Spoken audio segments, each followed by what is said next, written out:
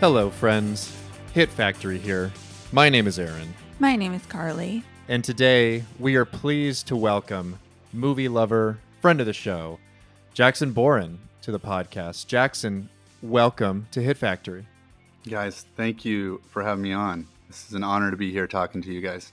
We're thrilled to have you, and we're even more thrilled about the movie that you've selected for us today, which is the 1996 disaster thriller, major blockbuster of that year, one of the highest grossing films of 1996, Twister, starring Bill Paxton, Helen Hunt, and a whole bunch of other people, like all the many people.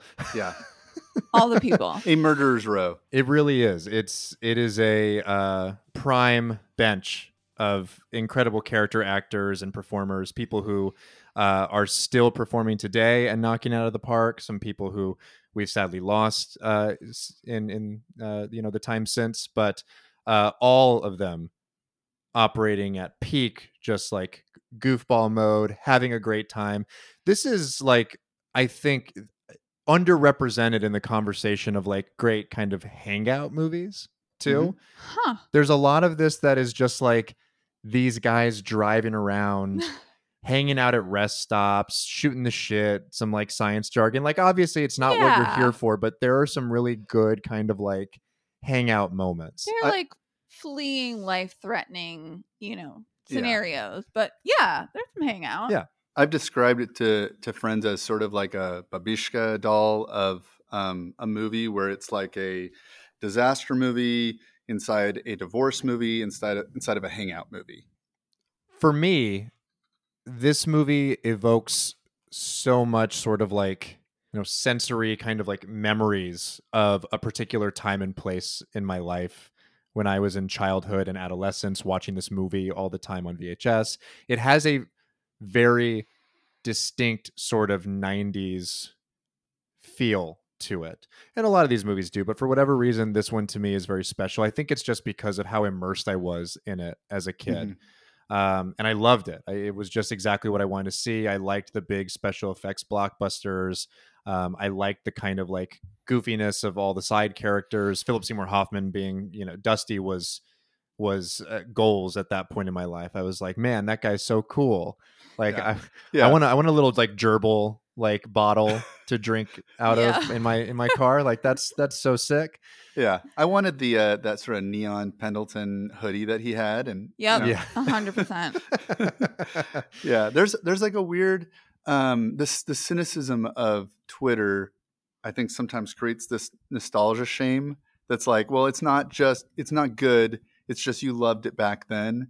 And I think this is one of those movies where if you revisit it now, there's a lot of good stuff to take away from this movie, and it's not just the memories that we had.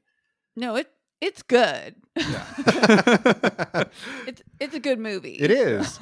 It is good. And I think, folks, friends, listeners of Hit Factory know that we take a very measured approach when it comes to nostalgia. There are obviously things we loved as kids that, as you said, Jackson, don't necessarily hold up. They have some like, charming qualities to them, or they still feel good because of the memories. But this one does have something kind of special to it, and it does still work miraculously. On paper, it's also just a film that like shouldn't have worked to begin with. I don't know what it is. It's like an inarticulable element of like the juice or the sauce, but whatever it is, Jan de Bont certainly has it when he's approaching action cinema. And of course, like all of the other people who are proximate to him and working alongside this director are people who just constantly swing for the fences and always kind of clear. Yeah. It's Yeah. executive produced by Spielberg under his Yeah. Amblin banner. Kathleen Kennedy's here in the works, and Mhm. whatever your emotions are around the new Star Wars output at Disney, for a long time her name on something guaranteed a certain level of like quality and craftsmanship and a whole lot of money getting thrown at it. Yep. And Michael Crichton as one of the scribes of this screenplay when Crichton was like at the peak of his power. This is a handful of years after the success of Jurassic Park. Mhm. Granted, he did not, write the screenplay for that, but uh it was like him and Grisham, and like basically like in any particular weekend during this time period over the course of the early 90s, you were guaranteed to see some sort of adaptation of their work that just made a shit ton of money. And I think, it's funny when we talk about the 90s. I love how you two volley between sort of these big notable films of the decade and then the under the radar gems. I'm like looking at like Freeway or No Escape, those kinds of that like pepper our memories of the era. But when I was going back and forth with Aaron about the titles that would be fun to discuss with you, I just wanted to dive into something that, for the first time, that was a big pop culture event. And that felt like this fit the bill. I was in that moment, I was envisioning this Venn diagram that was Helen Hunt, Michael Crichton, Van Halen, and how 90s is that? It's true. Yeah. So, yeah, I mean, my memory of this film is that it was sort of a ubiquitous phenomenon. But more so, I think of it as, as a 13-year-old boy, this was tailored to me specifically. The movie was advertised as from the creators of Jurassic Park and the director of Speed, so that's the easiest sell Right. on a movie in my life. You had me there from day one. But in addition to that, I was a big Entertainment Weekly kid, so I was following the trades as they came along with the production reports while my friends were digging in on Final Fantasy VII or something like that. I was just that weird kid. So I was sold day one on this for sure. Did you see it in theaters? Absolutely, yeah. I remember seeing this in theaters and it being like the movie of the summer for me. And to speak to that, there was also these markers that these sort of you had to be there criteria that would mark these big movies. So for me, the one that I always come back to is the MTV Movie Awards. And those being sort of this, I mean, today they're sort of a joke, but back then it was this still sort of like not quite counterculture, but they just weren't the prestige awards, and they could still get all of the A-list actors to show up, and they would do these spoofs of the big films that summer or that year, and that would be sort of a minting of your film as this is the one to pay attention to, or these are the films you want to pay attention to. And that year, they had Ben Stiller and Janine Garofalo hosting the show, and they did sort of a recreation of a scene in Twister, and that just has sort of lived in my mind for 30 years since. I totally remember that. I also remember the Jurassic Park one too. Yeah. Or the what is it? Lost World? Lost World. Yeah. I the ones I remember most vividly are definitely more from like the early like 2000s. I remember the Jack Black one with Lord of the Rings, and like the whole joke is that he like got drunk the night before and like pierced his penis with it. Yeah. And, like, Right. And then of course like the Justin Timberlake, Sean William Scott one, the Matrix. with the Matrix one with that great Will Ferrell bit as the architect, which is super funny.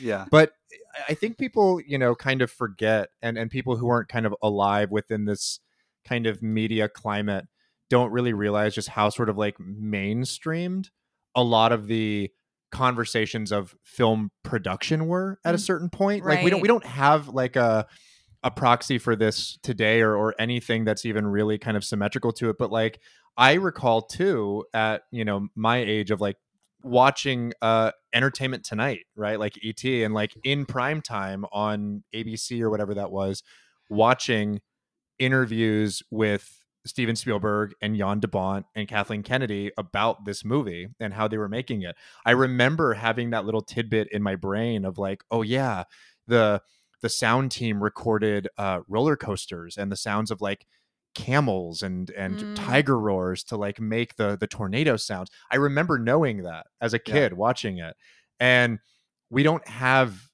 anything like that today. Like the nerds like us who hang out on Twitter and like talk about these movies all the time and share some of the trade stories and watch interviews and special features on DVDs and such. We do, but there just used to be more of an apparatus to sort of share film criticism, film production, all of those things about Hollywood that were a little bit more fascinating and stuff that you could use to kind of like gin up excitement for Yeah. movies like this. Well, there was also more material production happening. Yep. Right? Like Yeah. it wasn't just I put this in a computer program. It was like there was like sound mixing and like practical effects, and there was more it was more tactile. So there was more to talk about. Yeah. Yeah. There's only Definitely. so much you can cover on the volume in a behind the scenes component.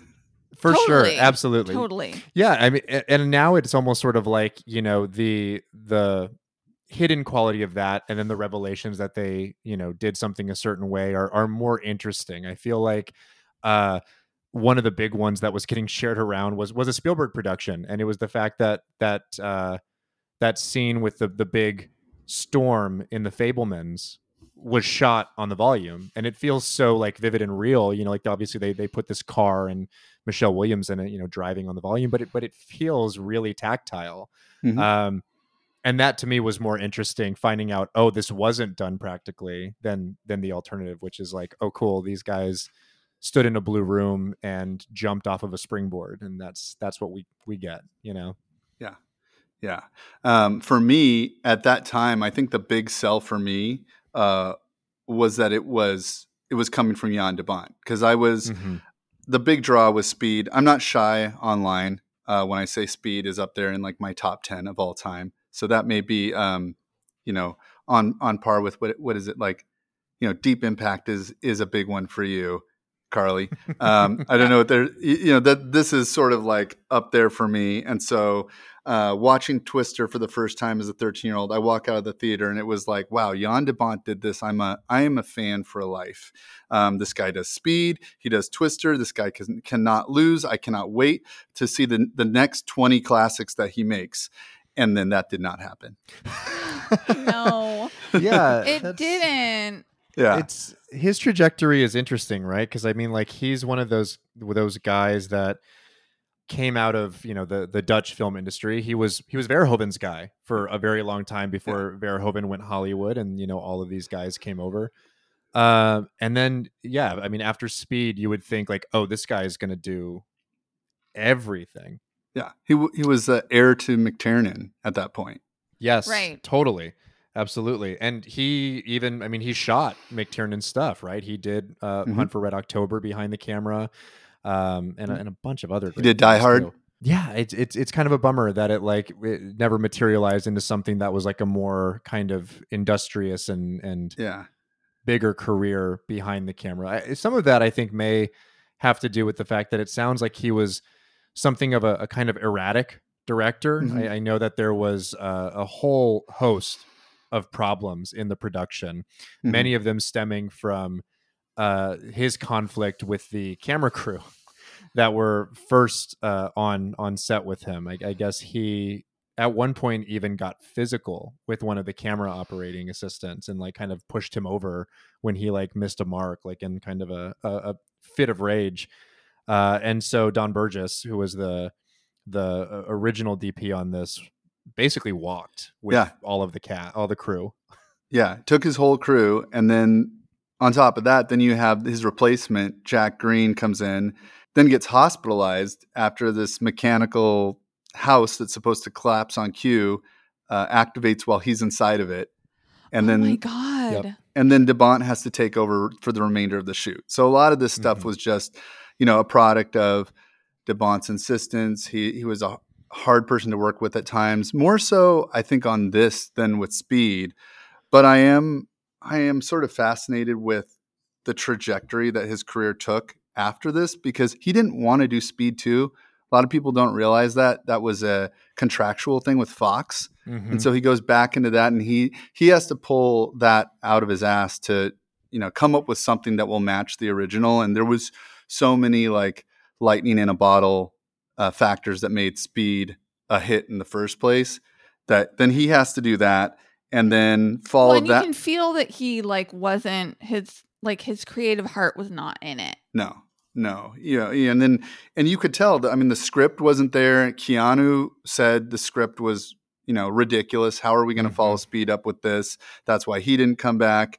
And then de Bont has to follow that up with The Haunting.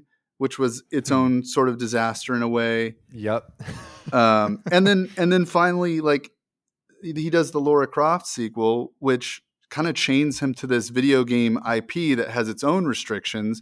And then that, he's just said, made him sort of fall out of love with filmmaking entirely.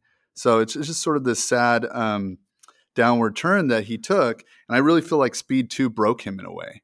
I mean, for all of his, aggressiveness, like the preciseness with which he shoots is so apparent in this film in particular, because the motion and the sort of angles he's operating at, like, I think you can't really appreciate how much work and care and like planning goes into a lot of what's on screen, because it feels so effortless. But I was watching this movie and just agape at some of the shots, because they're gorgeous and dynamic and like incredibly interesting and creative and like propulsive, and he has a kineticism to his direction. And I think, like, I'm not like saying, oh, like Hostel sets are necessary for great art making, but like he did do some really incredible stuff on this movie. Yeah. And that's why I really think that, he was a talented director under the right circumstances. And I think that's where, some of the other films, they just didn't hit the same way, because you had these missing pieces. Like we wwere talking about earlier, Aaron stated, you had all the right players involved in this film and then in Speed, and in some of the subsequent titles, he was on his own and just didn't have the same circle around him. I need to point out, like you were saying, just how beautiful this movie was to look at. Just every time I rewatch it, I'm reminded that blockbusters don't really feel like this. You said how tactile they are. De Bont's, helming this with these big, visually controlled shots swooping from the sky down into, our storm chasers, driving across the plain. Things that just like, you're like, this, they were in Oklahoma. And that's the point. Is I have to credit De Bont on insisting that Twister be shot on location in Oklahoma instead of, I think it was like California or the UK. They were going to try to match it was going to that. be like a combination of the two of those, I think, and he was really insistent on the actual location serving as it itself. Yeah, and then he quotes later in an interview I read where he said, "This is the last great action movie not shot on a soundstage," and to that I say, yes, King. Go off. Completely. Yeah, I agree with that. Absolutely. Every time the camera went from one of those just like extreme wides, like aerial shots, and swooped over a cornfield or a plain or part of the highway and just landed there like in motion right alongside the caravan as they're like conversing. It's incredible stuff, and who better to helm something like this that's in kind of perpetual motion than the guy who made a movie that was literally about a vehicle that you couldn't stop, right? Yeah. It's something to behold, and we're all talking about the cinematography here and kind of the craftsmanship behind it. I imagine De Bont is someone really hard to work with from a cinematographer standpoint, as someone who has that kind of like visual acuity and also like the language and like the knowledge of how to operate. I do want to call out that Jack N. Green is the cinematographer who took over for Burgess, whose name we've already mentioned. But he, during this time period, was Clint's guy. I'm a huge Clint Eastwood fan. He did Bridges of Madison County the same year that he did this movie. Two vastly different types of films. But I have to imagine that was a better fit given just what we know about Clint and the pace at which he commands his set, these kind of like one take and go sort of days that start 5 minutes early and an hour before they're supposed to wrap, all that kind of stuff. That just seems like the pace that De Bont wanted for this, and you can feel that kineticism and that sort of energy in the movie, so it does yield the results. And the thing I saw moving from Speed to Twister is that in Speed, De Bont kind of mastered that staging of action, and then in Twister he took that skill that he had built there and kind of brought in that he had to learn how to balance the digital effects with the practical, Mhm. and as the industry was segueing into this new era of everything being digital, or kind of exploring the uncanny valley. There is a mystery, elusive, unpredictable, violent. It terrifies most scientists. But for a new breed, the challenge is saving lives. The research is deadly. The laboratory is nature itself. And potentially could be a storm that has winds in excess. Let's assume the worst at this point. Joe! Bill! It's coming! Everybody underground now! Joe, come on! He's underground! Take cover right now!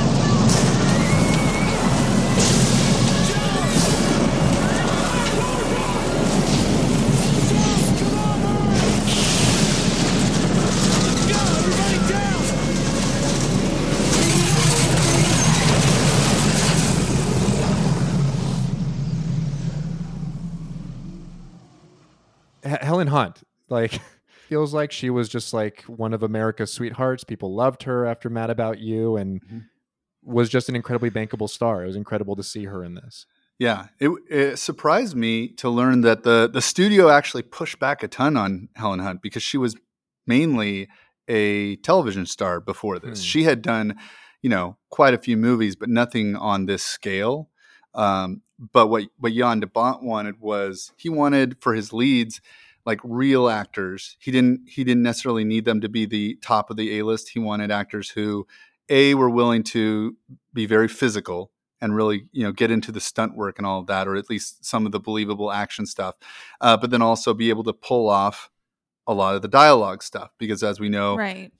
The interplay between Helen Hunt and Bill Paxton's characters was as important as the tornado, even though the tornado is essentially the star of the movie. So yeah, I mean, she had the warmth, she had the intensity. I feel like Helen Hunt, checked off all the boxes of the character even before they had even started filming. She was there to fulfill the demands of the role. I also find her and Paxton's casting interesting, because they were sort of they were both stepping up into the majors with this movie. Neither of them had sort of headlined a movie at that point. I felt like with Hunt, she said that de Bont had come to her and asked her to do this, and initially she didn't want to. And then I'll get into more Spielberg stuff later, but essentially the tipping point was Spielberg said, "I want to take you to lunch," and then she said it was over from there. He was the one that convinced her to do it. Well, and if you've seen any Mad About You, I mean, that show is like very quick, witty.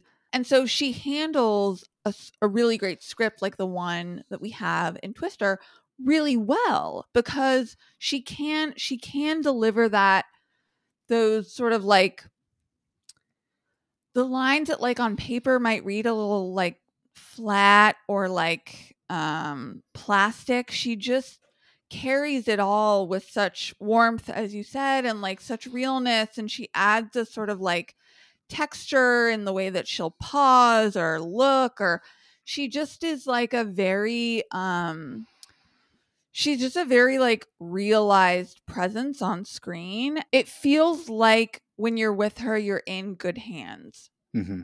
Yeah. I felt like in this, they were trying to come up with something where, she had a little bit of a softer edge, but she could still pull off that look, that sort of Ellen Ripley of like, Right. I'll do it myself sort of thing. Totally. Yeah. Because you have to believe that she's not just one of the boys. She's like the head of them. Yeah, she's the craziest one, as Melissa says in the film. And she's in like a wife beater tank and like cargo pants the whole time, right? And she's like smoking hot, but also like incredibly capable. Mm-hmm. Yeah. She's a classic Michael Crichton science jock. Yes. And this this combination of, you know, the determination and humor and everything. And when you see it, you know, in motion, Hunt was the perfect person for it. So I think that she nailed it.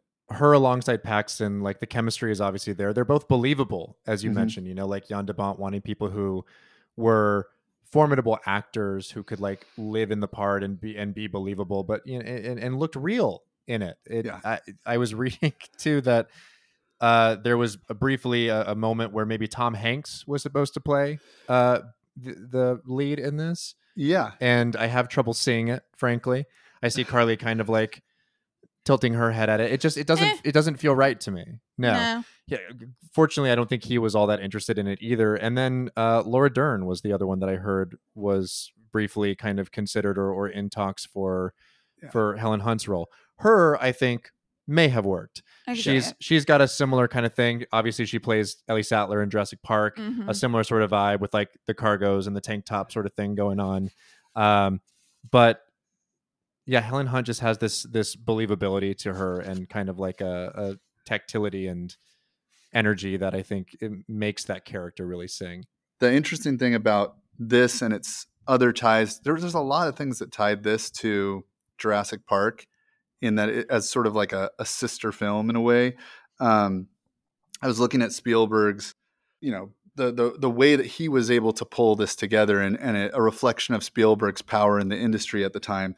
This movie was a partnership between Warner Brothers and Universal, as sort of, I guess, gelled or created by Amblin through Spielberg, in that they were going to make this movie together, and Warner Brothers was going to get the North American rights, and then Universal was going to get the international rights, and they were going to release it. That felt like something that only Spielberg could do at the time. And so it's really interesting that he did that, but then decided, okay, I'm going to step back and just take the executive producing role and let de Bont take this over. Because it still feels like there's these things that are very similar to Spielberg's approach to Jurassic Park. So you have like the less conventional casting of the leads. I think, you know, it's easy for us retrospectively to look at Paxton and Hunt and say they're perfect. But I wonder if at the time, you know, like the studio was pushing back, they said, I don't know if these are the safest choices for a big blockbuster film like this. So I can kind of see where they were coming from there. And then additionally, sort of that heavy emphasis on practical effects that de Bont did in how we look at, you know, Jurassic Park. They went digital, and we talk about all the CGI accomplishments and breakthroughs that film had. But it was really a back and forth of practical and digital, which I think was here in Twister as well. So, and then lastly, obviously, there's the Michael Crichton of it all, and creating these characters that are kind of one-dimensional, but in a way that you have these primary colors that sort of paint the picture, and that you know you need to keep the movie rolling. I don't know. Did you guys see that sort of comparison to Jurassic Park as well, with the characters that weren't necessarily as deep, but they didn't need to be? Yeah, absolutely. There are like stakes beyond the like main threat, right? Which is something that I think Jurassic Park really does well too. It's not just about like the dinosaurs. There are all of these other like tangential, emotional, and like political threads that come out of it. And this movie is kind of even exploring that too, with like another tie to Jurassic Park, sort of like corporatization of like you know, storm chasing. Right. I guess the big market of storm chasers. Right. All those famous like, you know, like moneyed up storm chasers, like Carrie Ells' character in here. But yeah, I mean, it's with like logos. Right. Yeah. the Team X-Blades of it all. I think I said too when we were watching it. But it I mean, this was a huge thing in the 90s, right? Not just like the corporate sellout thing, but also in this movie, in Jurassic Park, this kind of Crichton thread that is always like people who try to think first about the kind of like capitalist constructs that can monetize and benefit them, that try to bend nature to their will. Right. And you know, if you don't have a a sort of reasonable level of fear and apprehension, understanding of what you're dealing with, it's going to bite your face off or throw a piece of rebar through your head. There's like the hubris of like the corporate approach, and then there's like reverence that comes with someone who's like, you know, a boutique storm chaser. Right. Well, it's about like again, a very 90s thing of like, you know, finding your passion in your work, and the idea that like Paxton's character has this sort of like preternatural understanding of storms and has this group of people around him who are all there because they're passionate about it, right? The twister is the juice for them, they'd say. He feels it in his bones, you know, he has a telepathic connection to the storm. Smelling dirt. Yeah. The thing I found, I mean, I think it's important that we say up front that Twister's a movie about weather that was released before this era when weather got political. And when oh my God, yes, and totally. It became, you know, the whole. I mean, it coincided with the release. I think this was the same year, 1996, the Intergovernmental Panel of Climate Change Second Assessment Report, that basically was warning about the implications and potential risks of the greenhouse emissions and the irreversible consequences that they would have. And this was something that hadn't been addressed on that level, at least not in like pop culture or narrative filmmaking yet. So that was an interesting thing to me. And yet we still as a culture had this surge of disaster films that just kind of followed this, or, you know, predated and then followed this throughout the rest of the decade, because Twister was there, but then you had Independence Day later that summer, Volcano, Dante's Peak, Armageddon, and then of course our beloved Deep Impact, Team Deep Impact. I will clarify always. That is why one of the things when I think I first messaged Carly, I said we're kindred spirits here, because as soon as I saw the username, I said okay, I'm on her team here. It's a solid film. Yeah, I will maintain. So, and then over 25 years later, I just feel like Twister remains as the sort of the high watermark of that era for the disaster films that we got. Mm-hmm. I mean, even though it may have some of these, you know, these touchstones that we see, the wonky sort of paper thin science here and there, and it's just the way that it was executed, where, you know, they pulled a lot of that science in. They still had the NSSL consulting on the film, but you know, you have to make these narrative liberties here and there. You have to take some time to, you know, cut those here and there. I mean, I found the science of Dorothy to be pretty believable. Like, you know, you don't need to like get into it for me to follow along. Yeah, you float some shit up there. They've got sensors. Like, it all makes sense. And the movies I kept thinking about when we were watching it this time were Titanic and Contact. Mm-hmm. There are a lot of through lines with both. I think with Contact, you have the obvious tie of like, my dad died when I was little. Science is going to bring him back. Science is going to bring him back. Like, I'm chasing something my whole life because of it. I have like a sort of morbid fascination with this thing that I'm trying to both conquer and also like, you know, give myself over to. And then obviously like the romance, you know, connected to Titanic and the sort of pure spectacle of it all.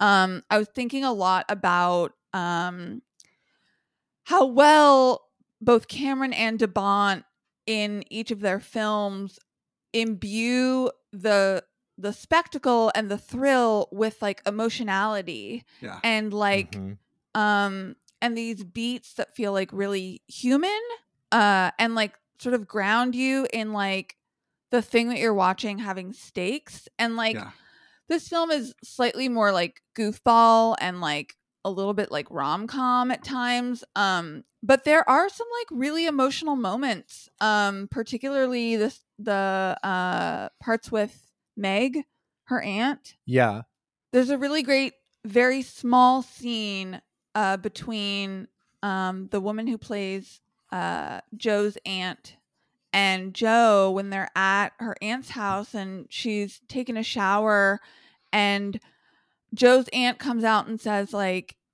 he didn't hold up his end of the bargain. And Helen Hunt sort of looks at her as like, what? And she's like, well, he was supposed to, you know, spend the rest of his life pining after you and die miserable and alone. And he didn't do that. Referring to Bill Paxton's character. And Helen Hunt cries.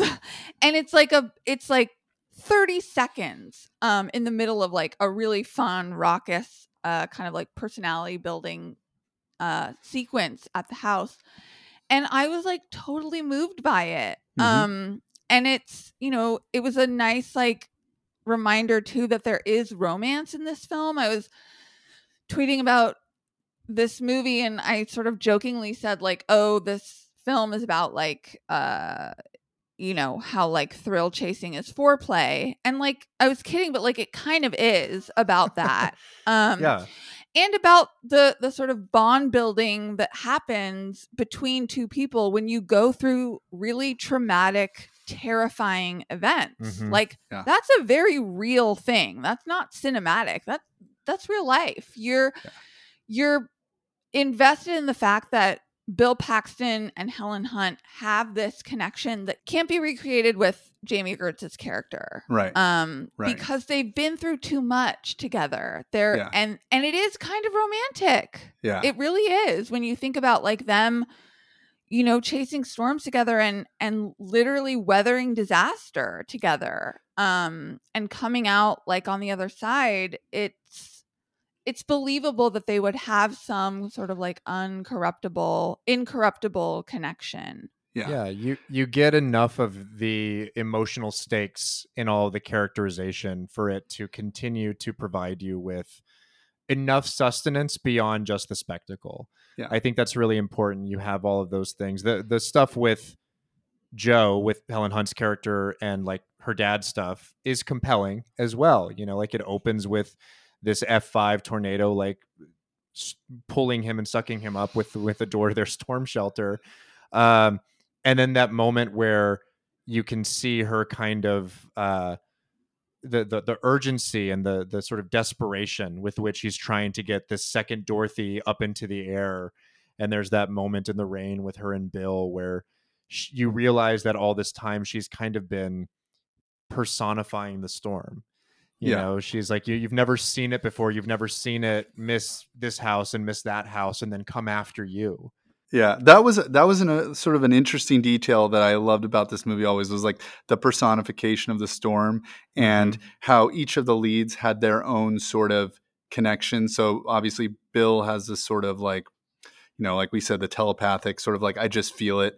I know. And then the thing that Joe has is sort of a lifelong vendetta against weather for killing her dad. Yep. And I love her sort of origin story at the beginning of the movie, where one thing I noted was it was important to show or important to start the film with the F5, but to not see it.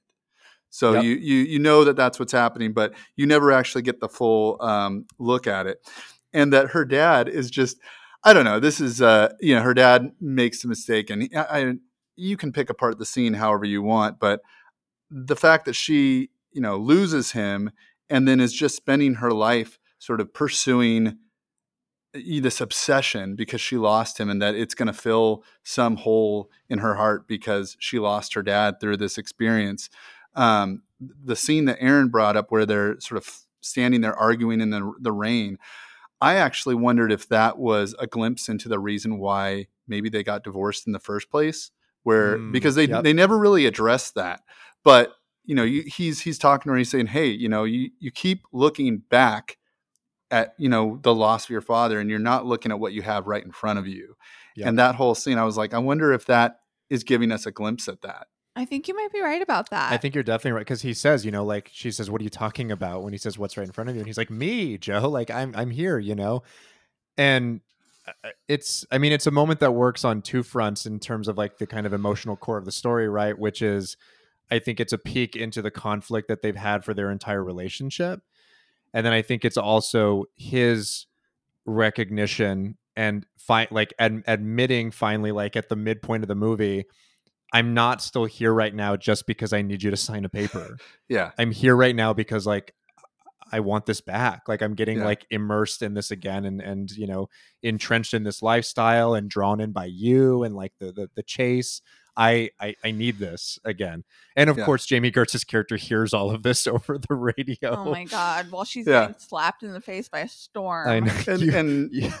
Carly was watching this and she was just like was shaking her head and she's like getting slapped by the storm and getting cucked at the same time. Like they got her out here in a fucking storm. She's in a white, you know, beautiful cotton suit, and she's Yeah. just Yeah. and she's she's having to like dismiss advances by Philip Seymour Hoffman the entire movie. Yeah. He's holding her hand the entire time. It was interesting to me that, you know, the cliche that we normally see in this in a movie like this would be, you know, we would see the man holding out on the divorce, and I feel like they kind of subverted that in this movie by having her be the one that wasn't signing the papers. And I don't know, I wanted to kind of get into the His Girl Friday of it all. Absolutely. With you Oh two my and God, see. yes. It was the only other movie that we need to talk about. Obviously, we were talking about the disaster movies. Carly brought up a couple of good ones with Contact and Titanic, but His Girl Friday is the one that immediately pops out. I mean, it is effectively an identical plot in terms of like, you know, the way that it goes about from the get-go. And I think that it's part of the magic of why it works. Right. Like you've got this disaster movie that is taking on a classic screwball comedy narrative. Yeah. You need that.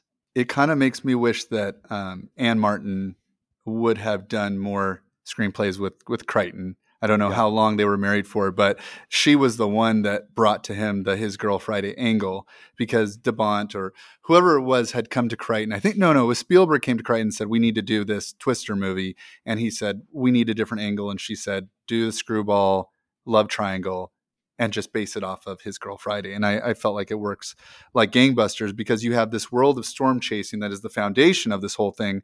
But then there needed to be another conflict that was driving the dialogue in between these tornadoes, because you're effectively just going from tornado to tornado through this film.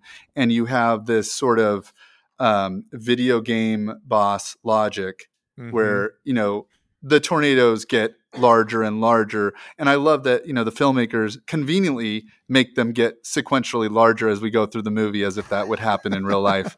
But then we get this awesome dialogue in between. And DeBont said that was the thing that he sort of, you know, when they were rewriting the script and going back and forth, I think Joss Whedon was involved and a few other people.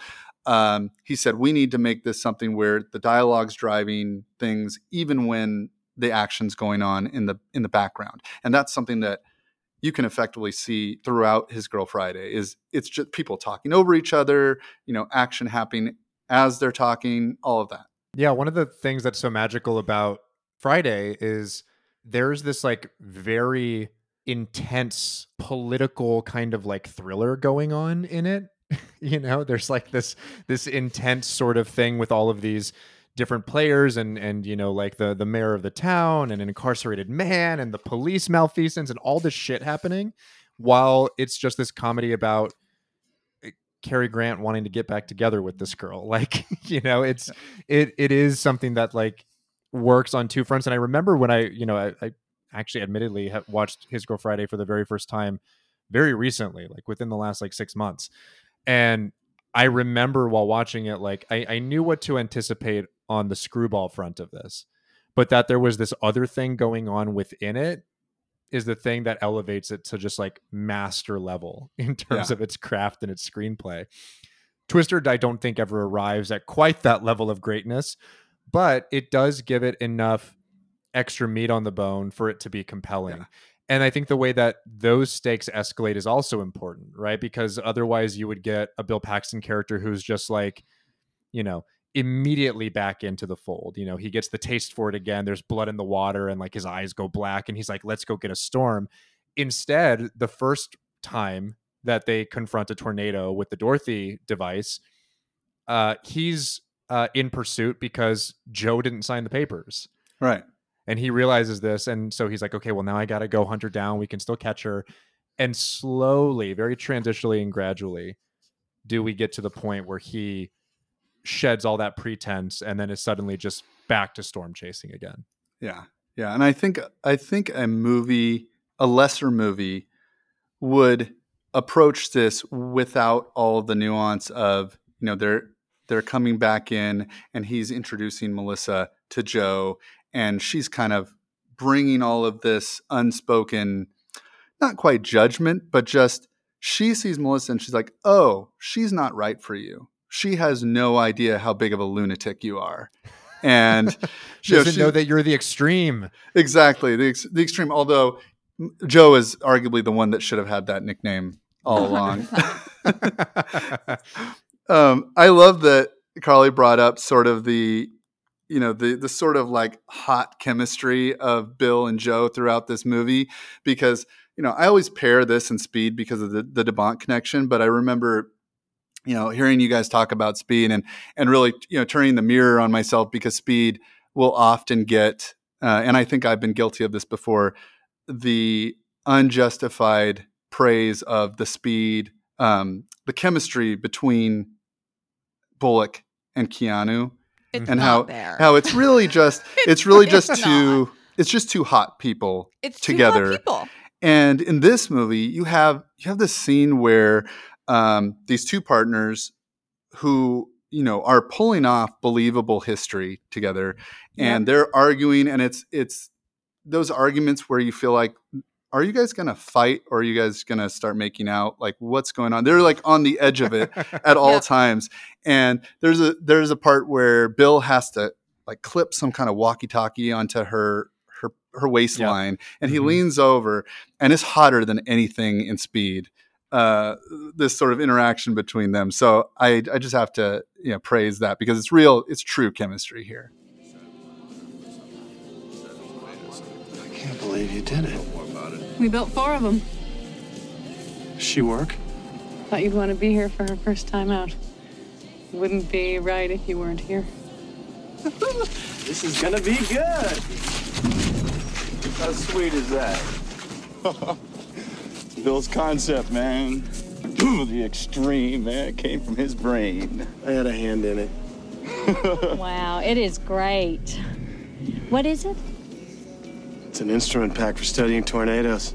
First one in history. It's very exciting. Scientists have been studying tornadoes forever, but still nobody knows how a tornado works. We have no idea what is going on inside because nobody's ever been able to take scientific measurements from inside the funnel. That's what she's gonna do. How? We put her up inside a tornado. She opens and releases hundreds of these sensors that measure all parts of the tornado simultaneously. You see, Melissa, it's like this. These sensors go up the funnel and radio back information about the internal structure, wind velocities, flow asymmetries. We could learn more in 30 seconds than I have in the past 30 years. Get a profile of a tornado for the first time. And what will that do? If we knew how a tornado really worked, we could design an advanced warning system. Aren't there already tornado warnings? Well, the civil They're not defense- good enough. They're nowhere near good enough. Right now, it's 3 minutes. If we can get this new information, we can increase warning time to 15 minutes. Give people a chance to get to safety. At least that's what these guys are trying to do.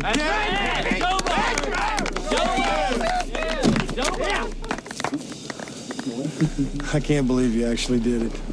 Well, we did it. All right. How do you get it in the tornado? Well, you got to get in front of the tornado and put it in the damage path, and then get out again before it picks you up, too. It's the sucks up. They have like all these different moments where like they're like running into each other, or like he's like putting a seatbelt on her, or they're grabbing for something at the same time, and like, touching hands, and you're like, okay, sure, whatever. Yeah. But that only works because the dialogue between them is so electric. Like they are as electric and kinetic and charged as the storm. And I also, The thing that I also find really believable about their connection is that there are people in your life who you are drawn to because they bring out parts of you that like you might be trying to suppress. And like that's not to say that like Melissa is like bad or like not good for Bill, but it's clear that he has like a drive and that there are things about him that are true expressions of who he is that he has tried to like move on from and like deny in order to get over Helen Hunt's character. And then he's back with her and all of those things come back out again because it's who he really is and it's like who he Right. wants to be. Right. And I like that feels very human. That Yeah. feels like really human and really like true to what like complicated, sometimes messy relationships are like. Yeah. In that you are often grappling with like not just another person that you love and are attracted to for all these reasons, but you're also grappling with things about yourself that this person illuminates in you. Yeah. And I think that's the reason why Bill had to be a little bit of a lovable asshole and why the Tom Hanks of it all wouldn't have worked. I mean, you can't put America's Dad Right. at this point. He was still sort of what is this, Forrest Gump, into this role and have it work the way it does. Because if you look at the trajectory of Bill Paxton and sort of the Aliens and Near Dark and Predator 2, and then right before this, True Lies, you need someone with a little bit of that. He's not perfect, but I can fix him sort of vibe. Oh my God, Yeah, yes. totally. We ladies love that. The ladies Yeah. love it. Yeah. A certain type of lady loves, not all of them, but a lot Not all of of them. A them. lot of them love the kind of like I injured do. guy sort of thing. I'm like, you're broken. Let's fucking hang out. I can attest to this. I do find it interesting, just on your point really quickly, Jackson, that, you know, Tom Hanks, I guess, was the person who kind of ultimately walked on it because he said he didn't really want to do an action movie. But this is the same year that Hanks does You've Got Mail. Right. And Yes. so like he's done rom-coms before, but he's always been kind of like the sweet, like genial kind of guy, right? Like he's like maybe a little dopey sometimes, or like, you know, he's kind of like quasi-successful and like looking for love and sort of he's more of a puppy. In You've Got Mail, he takes on some of those kind of same little jagged corners and you know, kind of weird ripples that Bill Paxton's character has in Twister, where he is the asshole. He's like the corporate, I mean, Bill Paxton's not, but he, you know, he plays this like corporate scumbag guy who's trying to like, you know, destroy a small like mom and pop bookstore. Yeah. And gets to kind of flex a little bit of that, like, I don't know, kind of prickly muscle. He's great in that role too. He is really good in Yeah. it. Yeah. And I think here, I mean, Paxton's the one that I think if you had someone that was bigger that could have fulfilled the action side of it, I don't know. I'm glad that they took a chance on Paxton to do that. And I love, you know, going back to the sort of the romance side of it. We hear about their meet cute moment at one point in the movie where Joe was on the side of the road filming the tornado, and then Bill just shows up butt naked and he's drunk and throws this bottle into the storm and just like yells at the storm. And his, you know, you look at this and you're like, oh yeah, she was definitely like, that's my guy. That's who I need on my team. And and it's just like, wait, she was just like, did she have some issues that like drew her to just guys making poor decisions in the face of tornadoes? I don't know. But anyway. Yeah, that's, I mean, ladies do that. I don't know. He also was without apparel. So he wasn't naked, he was without apparel, Right. as Todd Field says. I'm sure Right. he looked great. I feel Right. like we should talk about the supporting cast. That's exactly where I Yes. wanted to go. Yeah. Likewise. So the supporting cast in this film is obviously top notch. We've talked a little bit about Philip Seymour Hoffman as Dusty, who is, I mean, even in such like a goofball, like meathead kind of a role, proving himself to be a formidable performer, like one of our greatest ever, like, actors for the screen. Alan Ruck is here, Todd Field, Carrie Ells as the villain, of course, our guy Jonas. But Jeremy Davies is here as well for a moment. Joey Slotnick, which is like carbon dating the film in Yes. every way. 100%. Absolutely. 100%. Yeah, you can recognize him like in a heartbeat, and he's always like, "Oh, that guy!" Like, you know what era we're in when we see this guy on screen. Yeah, and we can't overlook Sean Whalen, who for the unaficionated, he's an important figure in the decade because he had the esteemed role of playing the caller in Michael Bay's Got Milk commercial, where he could not enunciate the name Aaron Burr. So that was an important one for me, very formative. Oh my God. Memory unlocked for me. Zach Grenier, obviously Jamie Gertz. I wish we had seen more of her after this. Oh, yeah. She didn't have nearly as much of a career as I think she deserved. Obviously Carrie Elways as who I feel like he was playing the heel for about a decade, both before and after this. Just playing these like kind of sleazy, bad guys, whether he was deserving of it or not. Even in Liar Liar, he was just kind of like the stepdad. Yeah. Yep. 2 outliers in that, which are the films that made me fall in love with him. And I had a major Carrie Elwes crush when I was a kid. One of the few blonde men that like really did it for me. Him and Paul Newman. The Princess Bride, obviously. Yep. And Robin Hood Men in Tights, where he is playing a sort of dashing, but also, kind of like a little bit hammy, leading man. I mean, he in both of those roles, he is very clearly like the new breed of like Errol Flynn, right? Like he looks a lot like Errol Flynn, Yep. Right? Like the kind of like pencil-y mustache and everything, but he still does a little bit of that like kind of small-eyed smolder where he's always kind of like smirking and like barely opening his mouth when he's delivering his lines. Yeah. He does that in this a little bit. So he is like handsome and kind of dashing and charming while also just like, kind of being like a shitheel. Anytime he has to do an American accent, he's not playing a good guy. Yeah. I mean, we have like, Days of Thunder and Kiss the Girls. I mean, he really went into it for a while. Yeah. I mean, and then he's playing the villain. The thing about him playing the villain is like they're not bad; they're just badly motivated, I guess. Yeah. Because we talk about the corporate of it all and them not sharing, I guess, the faith in data type of thing. But I feel like with this movie, they needed to have some kind of human villain as well. Otherwise, it's too much of a turning the mirror on yourself. And were we not ready yet to say, hey, maybe we are the villains by not really paying attention to weather, paying attention to climate? Were we just not ready for that yet?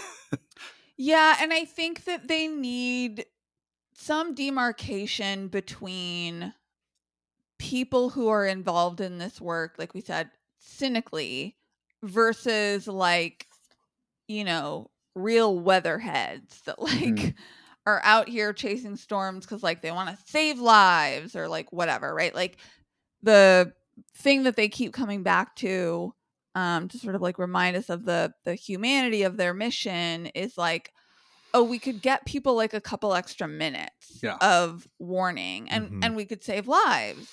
And so we're supposed to have like that juxtaposition between Helen Hunt's crew and Carrie's crew so that like we know, okay, well, like these guys are at least in it for the right reasons. Yeah. And just back on Philip Seymour Hoffman for a second, like his dialogue is so distinct from everyone else's in this movie. Like I made the comment when we were watching that he's got like a kind of like Pauly Shore vibe in this film, which like I never really made the connection to, but it was when they were like at the aunt's house and they were all eating and he's like talking about Carrie's character like ruining the day. Yeah, that, like, he ruage. Imminent ruage. Imminent ruage. And he says it like 3 times the way that like Pauly Shore does. Yeah. And he's doing a lot of like tubular and like he's like kind of like that guy where he's like The grindage. Yeah. like, Well, you know, Louise. always stoked. 5 years later, this is Jack Black. Yeah, probably. Yeah, Yeah, true. very true. Yeah. But I mean, I love that Philip Seymour Hoffman got this, like gave us this before he really got into the rest of his career, because he never really went back to this in this way. But I love that we got to see him in a role like this. I mean, only like less than a year before Boogie Nights. Right. Exactly. Yeah, when he gets to do this kind of like minor role in like a slightly more commercial film, the only other one I can really think of that comes to mind immediately is his turn in Along Came Polly.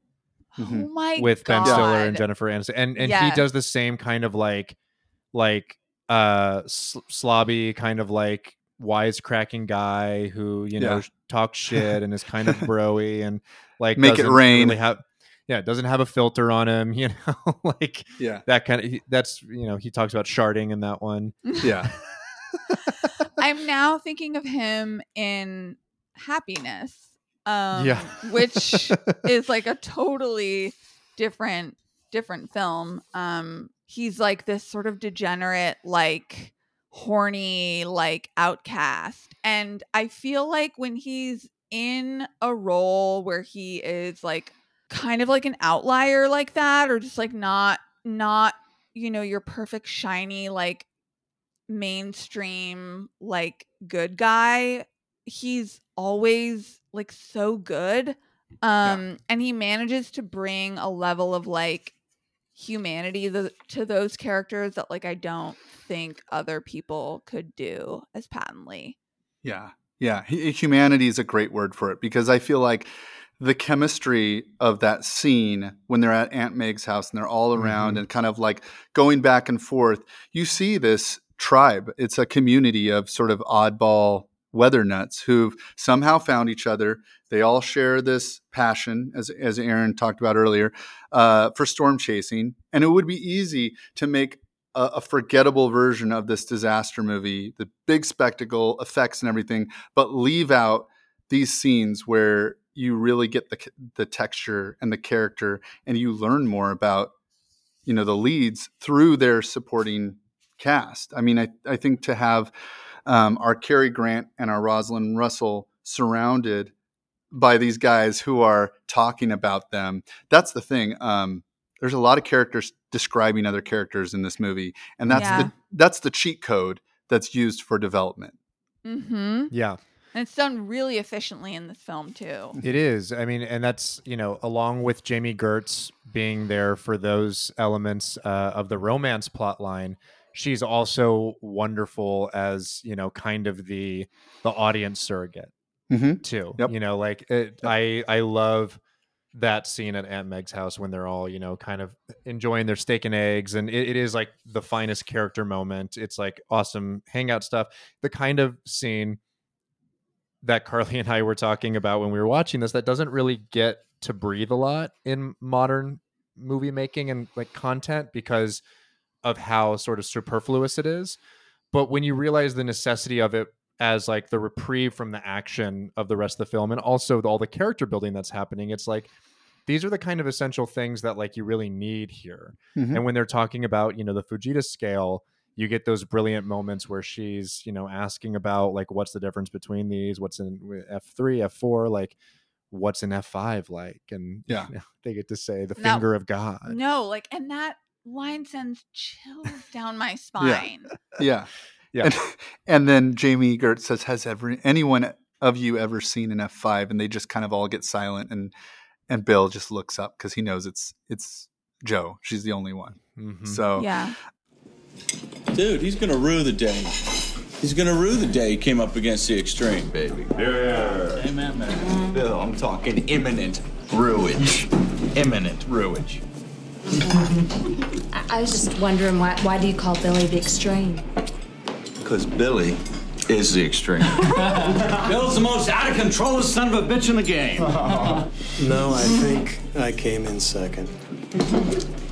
I've seen the extreme in high gear. You guys got to get some new stories. Yeah. I'm going to go clean up. So, We get this one near Dalton, right? Oh, God. We're way too close, and Joe's got the vid on it. She's filming it, right? And all of a sudden, out of nowhere, this shitty-looking green Valiant comes pulling up right in the way. She starts yelling, and this loser stumbles out of the car. He's got like a bottle of Jack Daniels in his hand. He's naked. He is butt naked. Naked. Not naked. I was not naked. He's without apparel. Half naked. Naked. So Joe's yelling at him to get out of the way, right?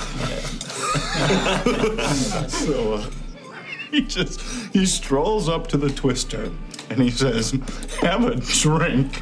And he chucks the bottle into the Twister and it never hits the ground.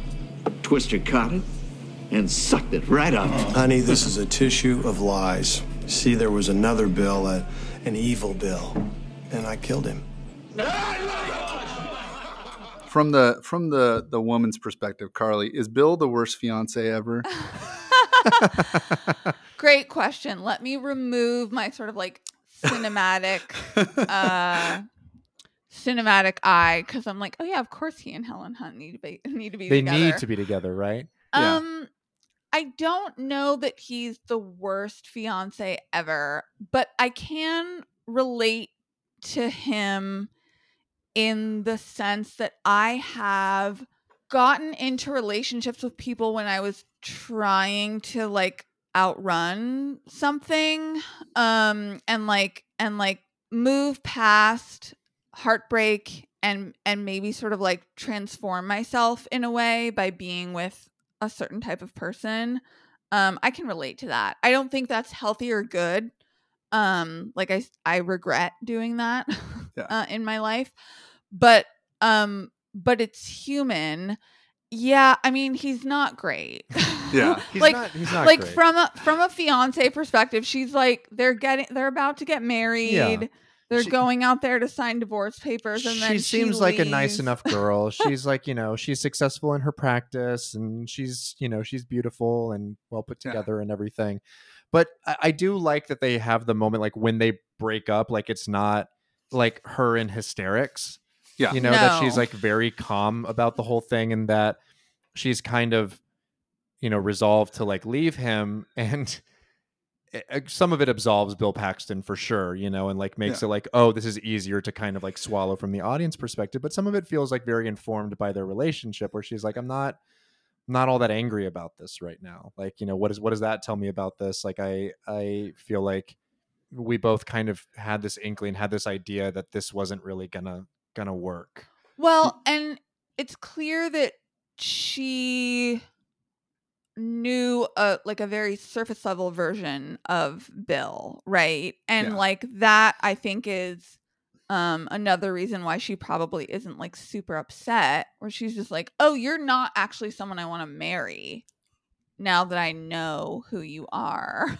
Yeah. You know? I actually feel like her character doesn't make me as upset as I know, or I've heard it makes some people, because I mean, the truth is like, so she's going on this trip with Bill to go get the papers signed, and she's expressed, oh no, I want to see what it's like. I want to get a little bit of glimpse into your past. And even through all of these different things where she's put along with Dusty in his truck, and then she has a truck land right in front of her, and all these moments along this whole experience that sort of like traumatized her and kind of push her closer and closer to the brink. She has a pretty damn good attitude about the whole thing. Oh my God. I was thinking that the entire time. I was like, she's like so game, and like in the rain with a fucking like flamingo umbrella that's like half broken, like water slapping her face while like Dusty is groping her, and she's just like, okay, I guess I'm here. This is what I was telling Carly. I'm like, she's just trying to take an interest in like the things that are important to her fiance at the beginning of this. I will say though, like it's a pretty like major aspect of his life, and for her to be like, when you said you were a storm chaser, I assumed it was a metaphor. I was like, then what did you guys talk about? Yeah, really not that well. And again, like that's probably part of what steals her resolve to leave, is like you've hid so much of this from me, like the version of you that I've gotten completely papers over what this was. I know. I'm being pedantic. I'm just trying to imagine a conversation wherein he tells her that he is a storm chaser, totally. and she's like, and that he. She doesn't, and then she doesn't inquire further. Or that they're like not already talking about the fact that he literally was. Right? I like to imagine that like they were listening to the Fleetwood Mac song "Storms," where Stevie says that she's always been a storm, and that Bill like uses that opportunity to be like, I was a storm chaser once. Yeah. And her being like, oh, I understand what you mean. Yeah, like running after girls like Stevie. He's so deep. He's so deep. So deep. So deep. No, he just like was obsessed with like rain. With actual storms. Yeah. And just to go back to that scene that you were mentioning, Aaron, the end when they break up and they're at the drive-in, I feel like that was her best scene in the whole movie, because when she's like sitting there in the room playing with her ring and she's sort of figured it all out, I just feel like when she comes back to Bill and tells him she's going to leave, it's sort of there's so much dignity in that moment, and she kind of gives you permission to forgive Bill as well.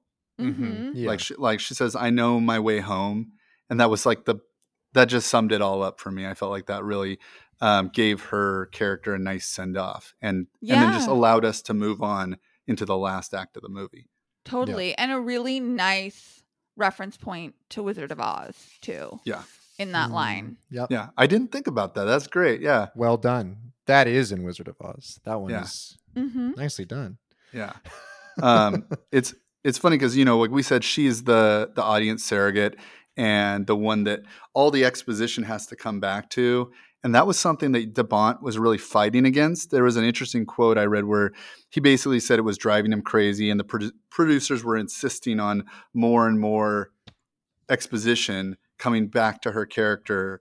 And he felt like it was sort of irrelevant, and he wanted to just show, not tell. But there's so much science in it that he said, that was the compromise he had to make.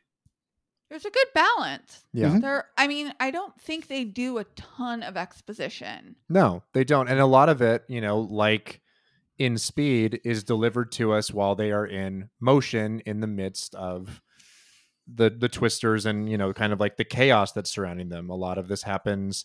I think about like the last big kind of, I'll call it a set piece. It's not really a set piece. The last, kind of climactic scene, which is really like twofold, right? It's Dorothy 3 failing, and then them having to avoid like an exploding tanker, and then dodge a bunch of tractors, and then ultimately drive through a house, which is one of the coolest fucking things in the movie, when they're like taking a big like F-350 or whatever it is through like a practical house set. That is an incredible Wizard of Oz reference, by the way.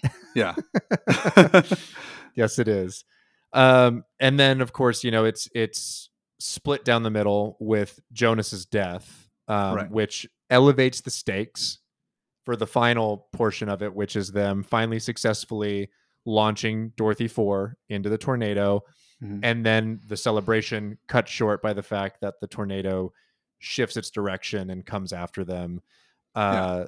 Awesome effects in that sequence as well. Things getting blown apart. Some of the practical effects work, like the fence posts that are like clearly like on hydraulics that are like almost like serpentine and snaking around. It escalates well, and ultimately just reaches that kind of like cacophony, and then a beautiful conclusion with them making out, tied to a 30-foot deep pipe. Making out in the wreckage in front of a bunch of people. The same way Gawking. Speed ends. Yeah. After finally getting sort of the fulfillment of Joe's obsession, finally getting like face to face with the F5 finally, which is what had to happen. And I feel like, I don't know if Carly said this online or not, but if it was something where this moment where they're both tied to the pipe and they're being pulled up and kind of vertical, and it just sort of like this weird eroticism in that moment of like face to face with the most near death experience either of them has ever had, next to her seeing her dad die. Yes. And they're both like, I mean, I don't want to like over rotate on the eroticism that is proximate in like, or I should say, I don't want to over rotate on the way that danger can be erotic. It's something that, someone like Cronenberg has explored far better than I ever will. But the sort of like violence of danger and being in life-threatening situations like a car crash or a tornado, and the adrenaline and kind of like corporeality of that experience is not too far from the adrenaline and corporeality of like a sexual thrill. And there is an eroticism to that last sequence when Bill is like strapping her in and they're being strapped in together with this like harness. And he's like behind her. Like, it's not a sexy moment, but there is like a sort of like sensorial, like just kind of like bodily quality to the entire thing. That is both thrilling and terrifying, but also like deeply connecting, the way that like sex can be sometimes. Yeah. And they're, in the middle of a giant fucking hole. So Yeah. Yeah. The other thing that I take away from that moment is there's always this. I mean, I think this is where the criticism often comes back to this movie of like, oh, their skin would have been like, sanded off by whatever. Either way, my point is that Jan de Bont likes to test his audience. And this is something that he said in the past. One of my favorite quotes that is actually from, I think, after Speed. He talked about Speed, and I like to equate this moment to the bus jump in Speed. Oh, yeah. Where essentially he said it's the laws of physics versus the laws of movie making. And the quote, it basically goes like this. He says, that's the big dividing point in the movie. If you throw up your hands and say, well, that's just ridiculous, that wouldn't happen, then you might as well walk out. We've lost you. But if you go, well, that's awesome, then we've got you. You're enjoying the ride and it's a movie. And that's essentially what I always come back to in this moment and then in Speed. Yeah, I mean, it's preposterous. It's unbelievable, but you granted a fair level of liberty to do that because of how intriguing it is, right? And within the sort of like anatomy and context of the film, it totally works. You buy it. And up to that point, if you've approached in good faith, they've done enough, I think, to win you over and to make that stuff compelling. Yeah.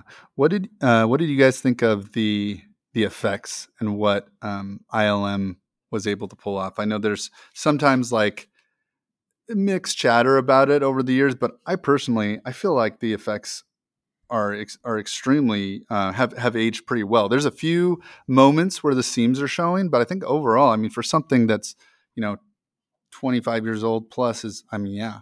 Mixed chatter is bullshit. Yeah. The effects are awesome. Yeah. In this film. I mean, it looks great. And I think it's just, that marriage of practical and digital that works during this era. Some of it, like you said, definitely seams are showing a little bit more than in something like a Jurassic Park, which I think is aged masterfully because it's masked and hidden. Like this one, a couple of moments where you're like, oh yeah, that is, I mean, these big tornadoes are obviously, rendered with CGI and we can tell, but the stakes still feel real. It feels, lived in.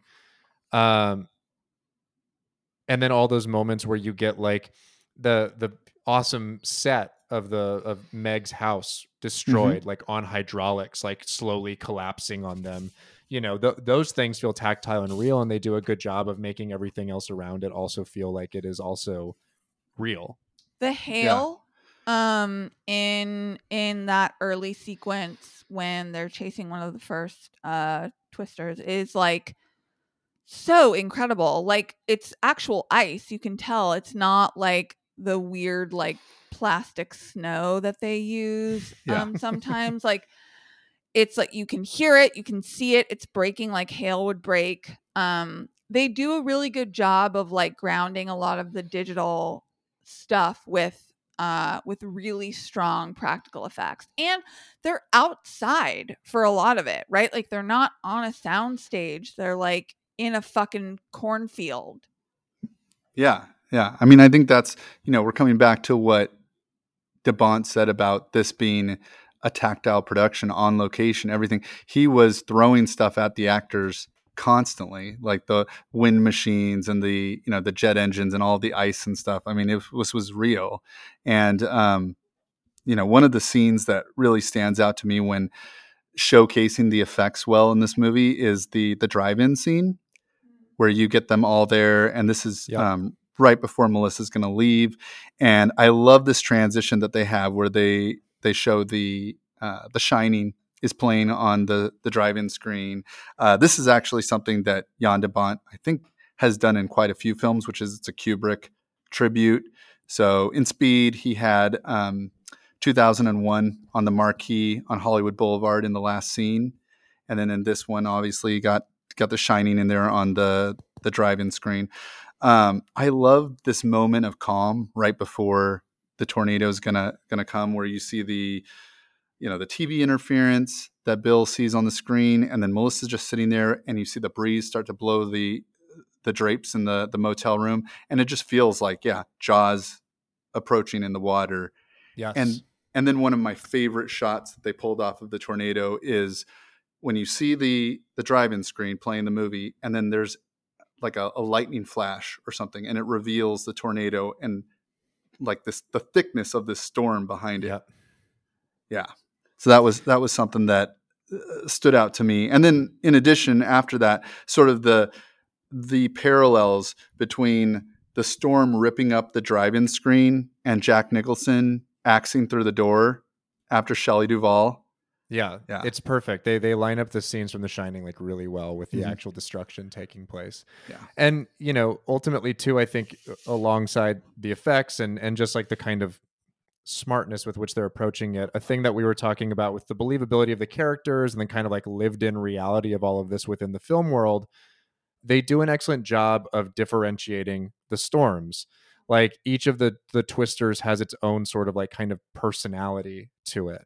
And you can, I mean, the mark of this, I think, in terms of like the effectiveness is that we could readily discuss each one of these tornadoes sort of by like a name we give it, and we would know what we're talking about. Like we could talk about like the F1, we could talk about like the sisters, or the water spouts or whatever we want to call them, the F4, and then finally like the ultimate like the big F5 one, right? Like the big final story. Like you know what we're talking about. And I think that personification, I think that willingness to like, kind of break with the texture of reality a little bit and do that sort of like boss level escalation really benefits the story overall.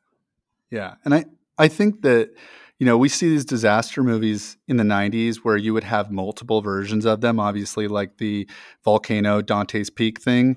And that was possible with a lot of different sort of disasters and approaches.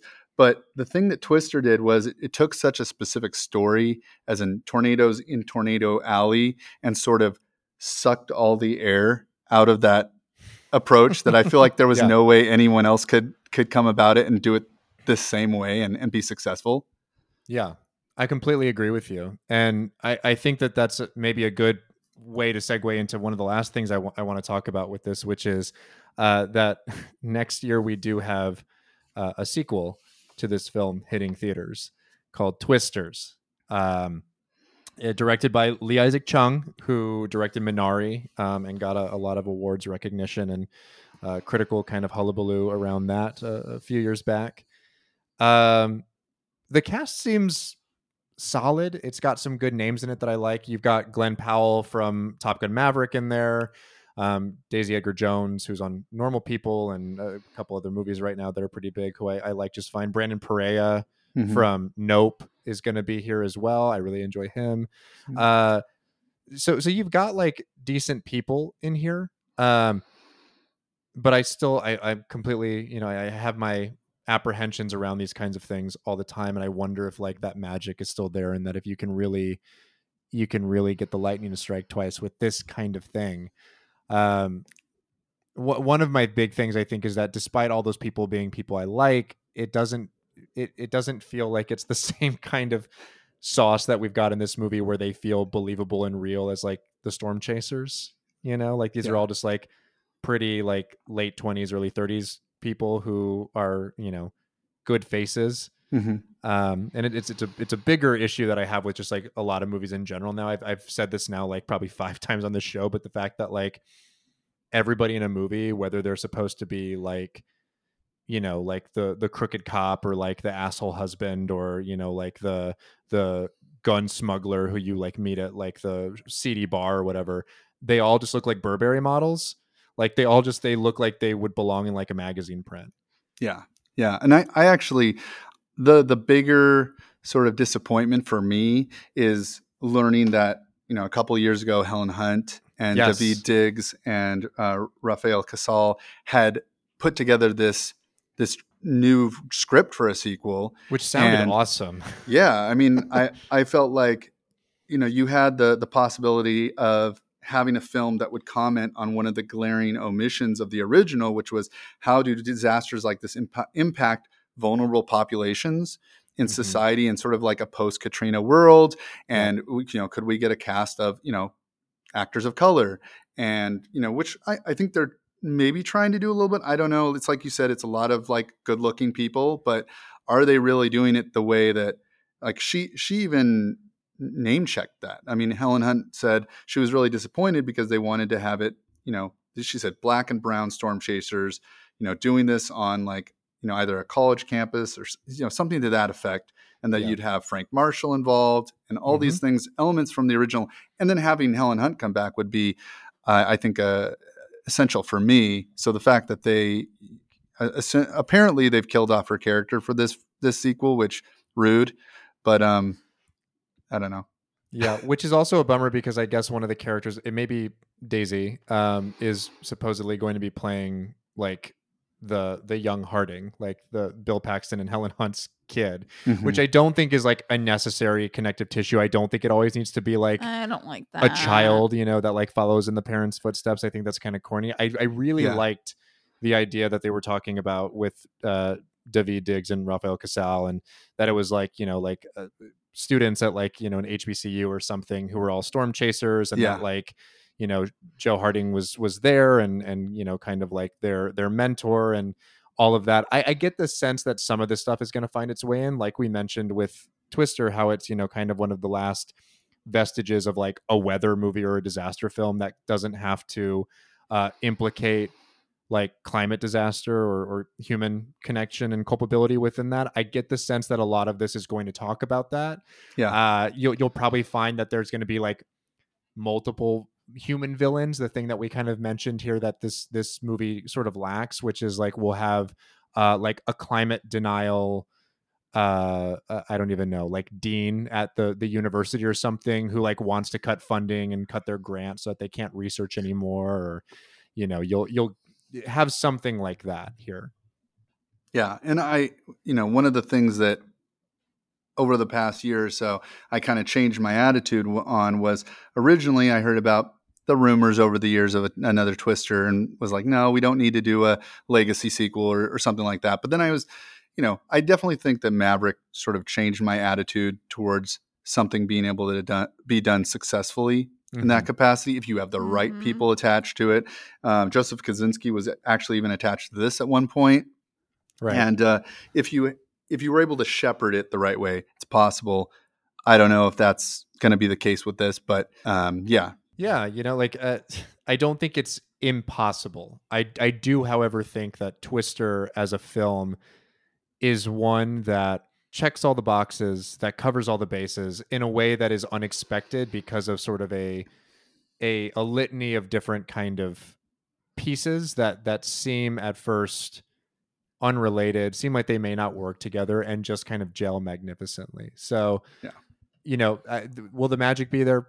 Who knows? Will it be something worth watching and still relatively entertaining? Possibly. I will hold out hope. I think it's got some good people involved in it. Spielberg seems to like it Although, he seems to like a lot of things these days. I know that he's, wholly endorsed Dial of Destiny, and we don't know how that one's going to be. Doesn't sound great coming out of con, but we'll see, I guess, is where I'll ultimately land on it. We will see. But it isn't Twister 1996. And I think it's a very special kind of blockbuster. I think it's a wonderful film to get the chance to talk about. And I'm so thankful to you, Jackson Boren, for joining us today to talk about it with us. Absolutely. Thank you. Like I said earlier, it's an honor to be on to talk with you guys. I have a tremendous amount of respect for what you guys are doing with the show. The pleasure's all mine for you guys to have me on here. This was great. Where can people find you on twitter.com and around the internet? Yeah. So I'm on Twitter at Jackson Boren. I'm just on there usually sharing my thoughts and takes on, different movies. I podcast here and there, usually as a guest on awesome shows like this. So I'll be on a few more shows later this summer. I'll share those links as I get them, and love connecting with others like yourself. So this is great. From our end of things, you can follow along at Hit Factory Pod. You can subscribe to the show. We're on Patreon, patreon.com/HitFactoryPod. Tell your friends. We could always use more of you there. We'll give a shout out to our overlords. Their names are Linda, Jesse K, Jared Murray, Omar. Thank you for your continued support. And we will catch you all the next time. Take care, everyone.